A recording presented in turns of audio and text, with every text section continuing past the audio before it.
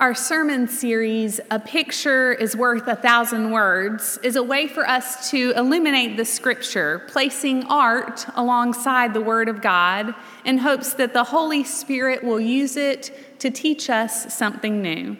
This morning, we'll listen to Holy Wisdom in the book of Hosea and the Gospel of Luke. But before I read those passages, I invite you to join with me in prayer.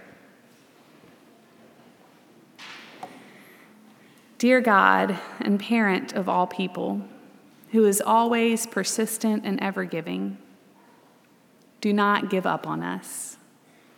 Speak your truth, shine your light, and show us your way until our stubborn ignorance gives way to faithful obedience. Through your child, our Savior, Jesus Christ, we pray. Amen. If you'd like to follow along, our Old Testament lesson can be found on page 737 in the Pew Bible, from the prophet Hosea, chapter 11, verses 1 through 4. Listen now for a word from the Lord. When Israel was a child, I loved him, and out of Egypt I called my son. The more I called them, the more they went from me. They kept sacrificing to the Baals and offering incense to idols. Yet it was I who taught Ephraim to walk. I took them up in my arms, but they did not know that I healed them. I led them with cords of human kindness, with bands of love. I was to them like those who lift infants to their cheeks. I bent down to them and fed them.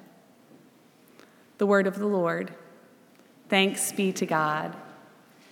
Our gospel lesson is found in Luke chapter 13, verses 31 through 35, and on page 847 in the Pew Bible. May we listen again for God's voice. At that very hour, some Pharisees came and said to him, "Get away from here, for Herod wants to kill you." He said to them, "Go and tell that fox for me. Listen, I'm casting out demons and performing cures today and tomorrow, and on the third day I finish my work. Yet today, tomorrow, and the next day, I must be on my way, because it is impossible for a prophet to be killed away from Jerusalem. Jerusalem, Jerusalem, the city that kills the prophets and stones those who are sent to it. How often have I desired to gather your children together as a hen gathers her brood under her wings, and you were not willing. See, your house is left to you, and I tell you, you will not see me until the time comes when you say, 'Blessed is the one who comes in the name of the Lord.'" The Gospel of our Lord. Praise to you, O Christ. So 2 weeks ago, Brad used one of Van Gogh's most famous works of art, Starry Night, to help us hear a lesson from the book of Genesis with fresh ears. This morning, I want us to engage with one of his less famous works, a piece called La Berceuse. This painting is a portrait that Van Gogh created for Augustine Roullin. Roullin was the wife of the postmaster in Arles and was one of Van Gogh's dearest friends. In an attempt to do the subject justice, Van Gogh painted 5 different versions, and this is the one that is hanging in the Met in New York. It was the canvas that Augustine Roullin chose herself. Van Gogh chose to call the portrait La Berceuse, meaning lullaby or woman who rocks the cradle, which is indicated by the rope that you see held in her hand. We imagine that that rope is attached to an unseen crib. Often, mothers would sit in a rocking chair next to a cradle and use the rope to rock a child back and forth as they sang a gentle lullaby. Perhaps Vincent had read Pierre Loti's 1886 work, An Iceland Fisherman.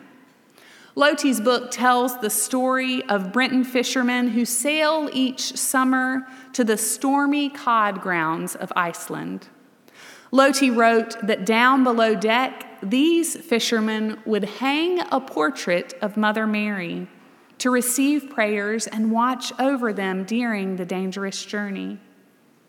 In 1888, Van Gogh wrote a letter to his friend and said, "If one placed La Berceuse as it is in a boat, there would be some who would feel the lullaby in it."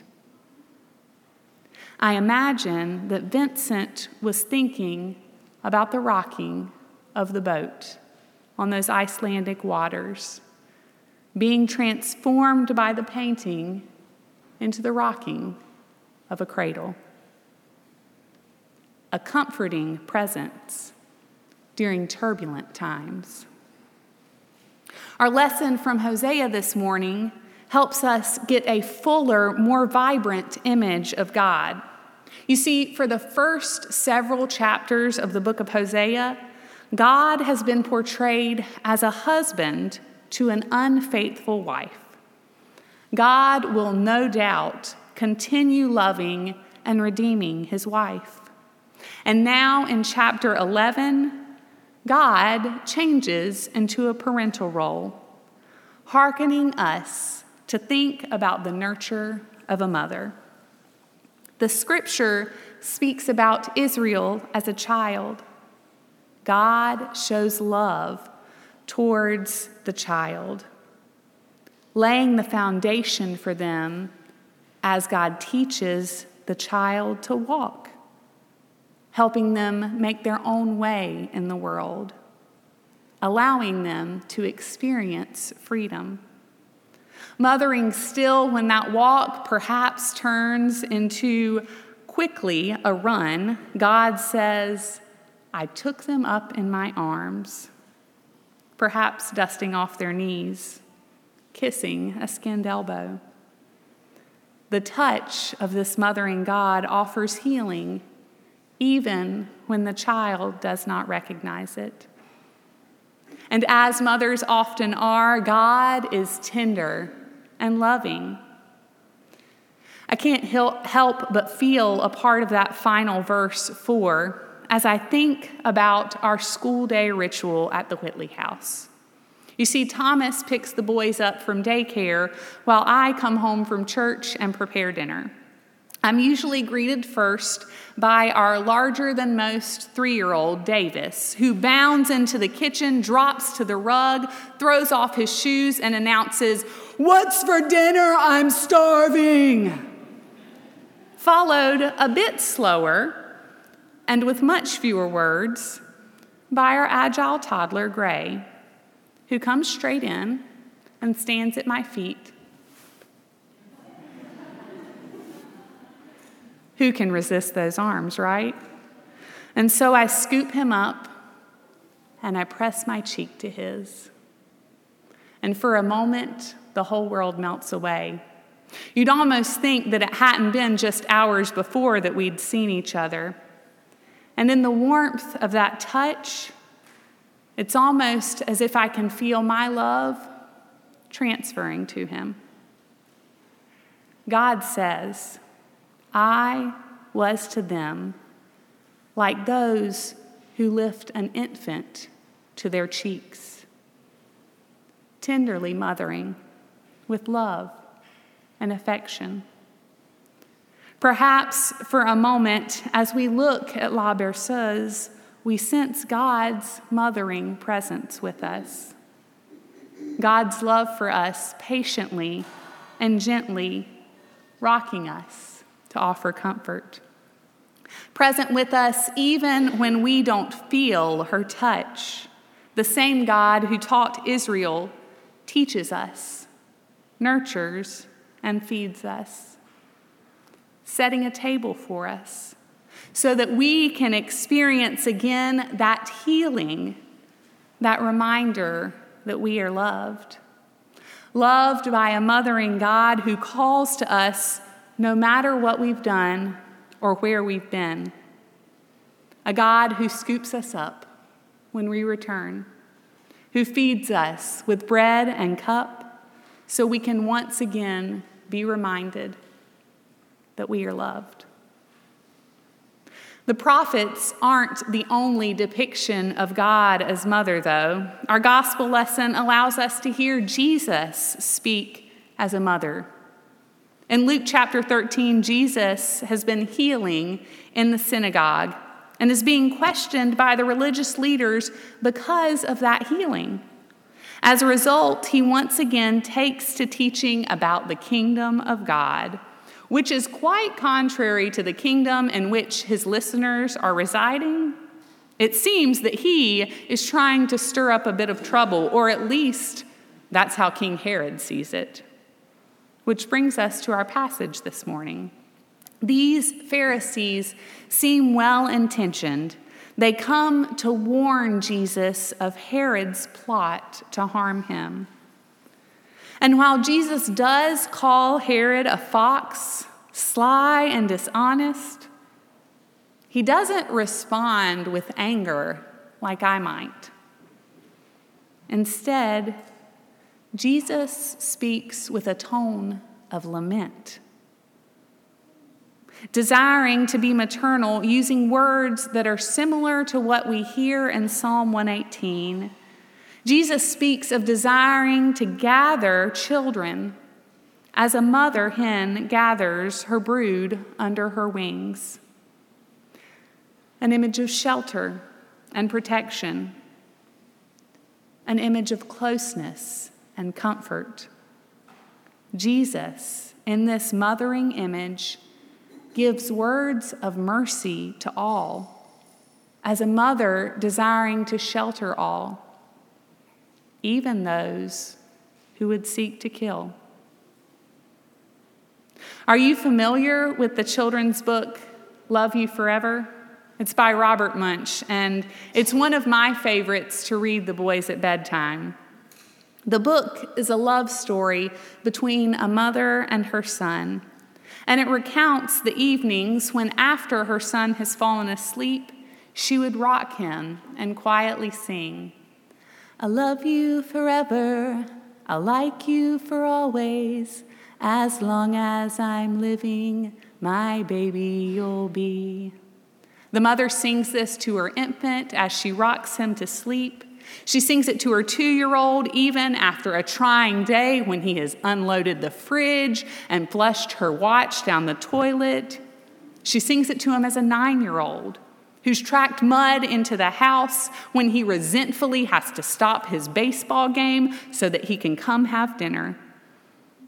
She rocks and sings to him as a teenager who doesn't even seem to want to be around her, or much less acknowledge her existence.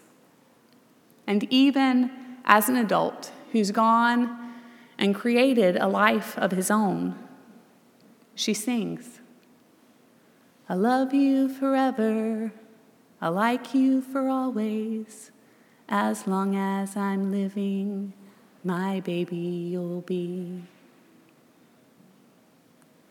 As I view La Berceuse and listen to our scripture this morning, I can't help but hear God sing to us a lullaby, one of never-ending love, one of promise to always scoop us up when we have strayed and come to return, one that promises to keep seeing us as the children of God we were created to be. Matthew Meyer Bolton, in The Gospel According to Vincent, shares of a letter that Van Gogh wrote to his brother Theo, instructing him how La Berceuse was to be displayed. Vincent thought that the portrait should be flanked by his more commonly recognized sunflower paintings, a sort of triptych intended to be seen as a whole. You see, sunflowers are often seen as images of gratitude, radiating the sun's yellow light. Perhaps Van Gogh was creating an altar of sorts, a place for us to come and pray, to sit and be cradled by the mother, to express our gratitude, to feel for a moment God's healing love.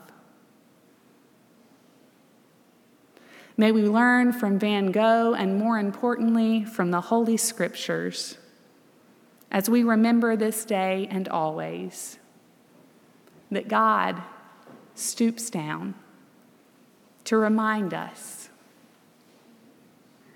to feed us, to show us that we are loved. Thanks be to God. Amen.